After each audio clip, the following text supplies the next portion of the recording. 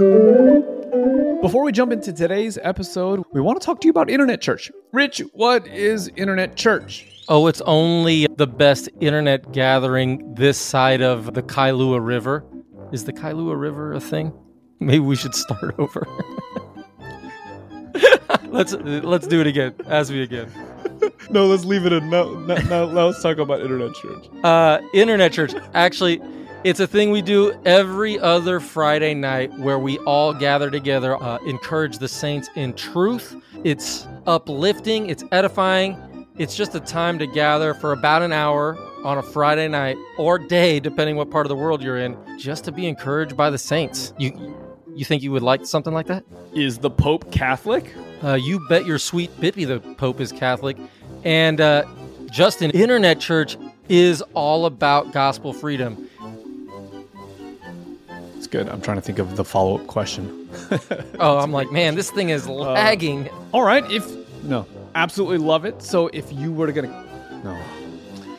What are we going for? Are we trying to be funny or are we trying to be serious? I don't know. It's whatever. We're trying to let people know to... I'm not as gifted as you are in this department, my friend. So join us every other Friday night, 8 o'clock Central, 6 o'clock Pacific, 9 o'clock Eastern. If you are international and want to add that to your calendar so you don't have to do all the time conversions, head on over to lovereality.org/circles and add the Internet Church Circle to your calendar.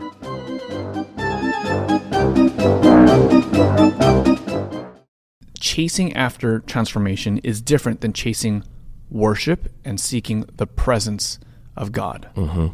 Say that last line again.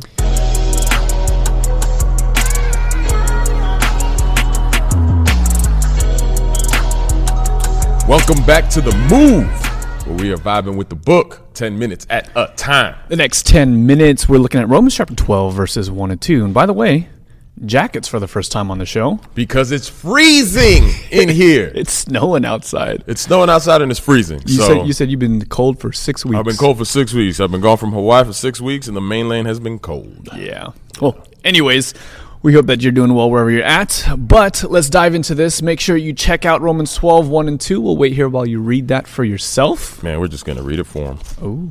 I appeal to you, therefore, brothers, by the mercies of God, to present your bodies as a living sacrifice, holy and acceptable to God, which is your spiritual worship. Do not be conformed to this world, but be ye transformed by the renewal of your mind, that by testing you may discern what is the will of God, what is good and acceptable and perfect.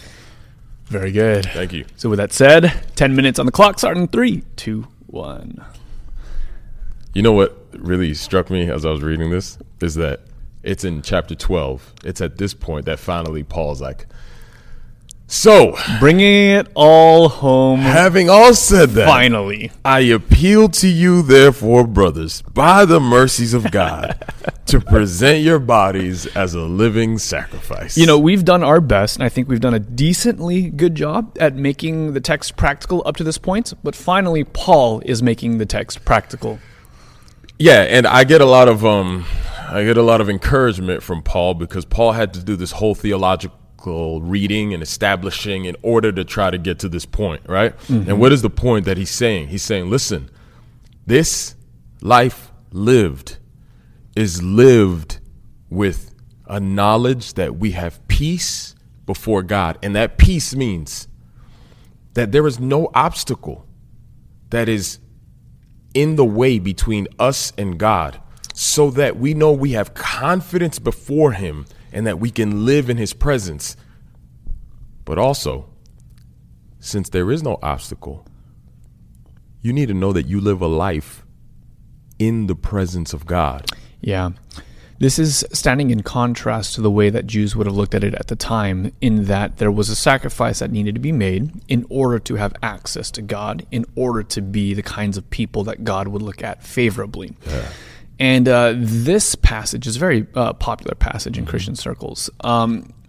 Highlights that there is a sacrifice, but it's not the kind of sacrifices that they might have thought about. I love Isaiah 51. You do not desire a sacrifice, or I would offer one. You don't want burnt offerings. The sacrifice that you desire is a broken spirit, because you will not reject a broken and repentant heart. That's right. So that when you have a knowledge that this is what God has accomplished by offering his son, that you now have access to this grace in which we stand, that what should then be the appropriate response to a life lived in the presence of God without obstacle is that we offer who we are in response to who he is. And that is our act of worship, to actually give ourselves over into this goodness and into his grace. And yet, there's this other side of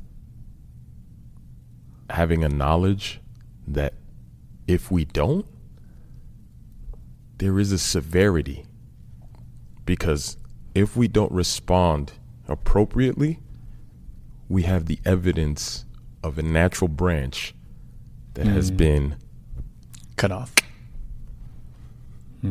So don't you live the life they lived. Be ye transformed by the renewing of your mind.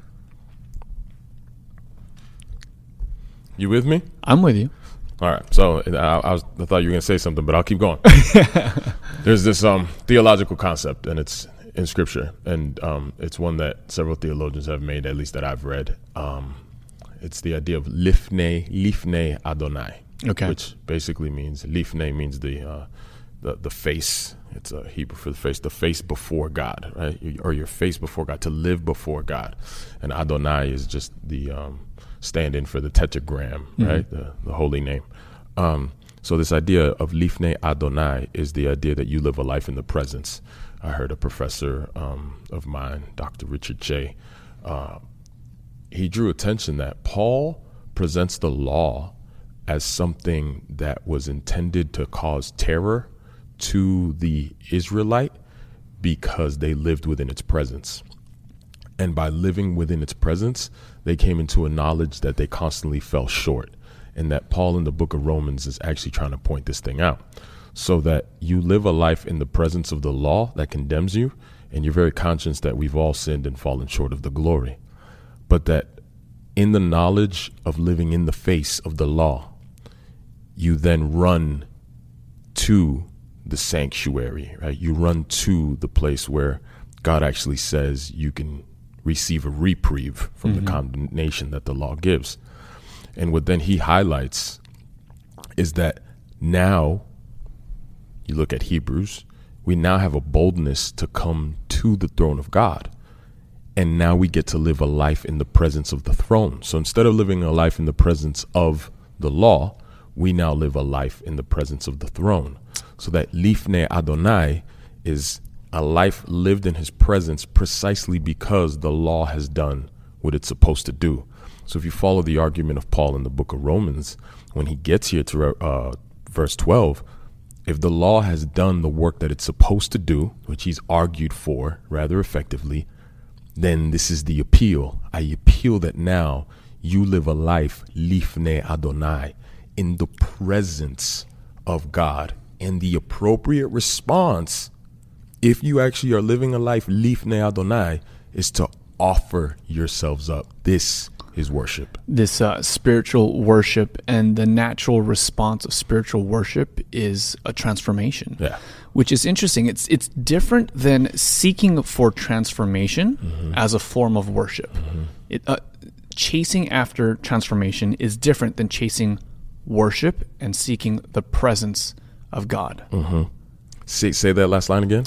In my life, I have oftentimes chased after transformation as a way to prove that God is at work in my life. Yes, as opposed to chasing after the presence of God, the lifnei Adonai, seeking spiritual worship in the presence of a holy and acceptable God.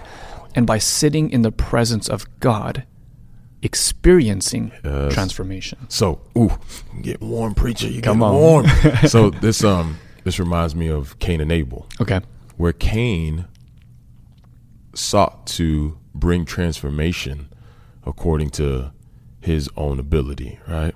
You can read the story of Cain and Abel, and there's some rich imagery there where Cain is actually offering fruit from the ground, and the ground is the very thing his father had been cursed from. So there's a sense that he is attempting to redeem the area in which Adam had failed. He's attempting to rework it out of his own efforts by cultivating and tilling the land and bearing fruit of his own labor. And yet that's not the fruit that God's looking for. That's not the type of transformation that he's looking for. Exactly. What is the sort of transformation he's looking for? It's the sort of transformation that Abel offered. That Abel was willing to offer up his life even in the presence of trial, tribulation, persecution. Not really sword, it was more club, right? But So Abel isn't me in that syllogism, but Abel represents someone who toiled, but a different kind of toiling, and the toiling required his life, and there was a spilling of blood. Yeah. So that Abel in Genesis is a precursor of Jesus. Right. And Jesus came, and Jesus was literally killed by who the Bible calls the firstborn of God. God calls Israel his firstborn, right? So you have the new Abel, as it were, on the cross, dying and offering up his life in the face of this murder, but that's his act of worship, right? Jesus is actually worshiping in this regard. So that then, that Abel's name actually means, it's Havel. Havel in the Hebrews just mean like vapor, a mist, a breath. That's what our life is, just a breath. But that breath corresponds a little bit to the incense that goes up in the sanctuary, and that is prayer and worship. That this is what our life is, to offer it up. And where is the incense? It's right before the presence of God. Right. So we offer up our lives like Havel, like Abel. This is our appropriate act of worship in keeping with what Jesus has done for us. But we know that as we offer up our lives, we're the sort of people that will never be undone because his love will never depart from us, right? And so this is finally his appeal that, hey, man, we get to live these lives. You don't have to be more Jewish. And at the same time, you don't have to be conformed to the patterns of your Gentileness. No, you get to live in the very presence of God. There is no veil. There's no disruption. You have access. You can enter boldly into the presence of God. And by sitting in the presence of God, you are transformed. Not just in a habitual way, not just on an outside way, not just in your actions, but the thing that's transformed is your mind. The thing that's transformed is your heart.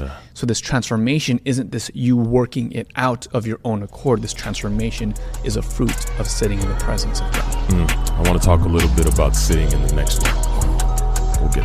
We'll get there. That's 10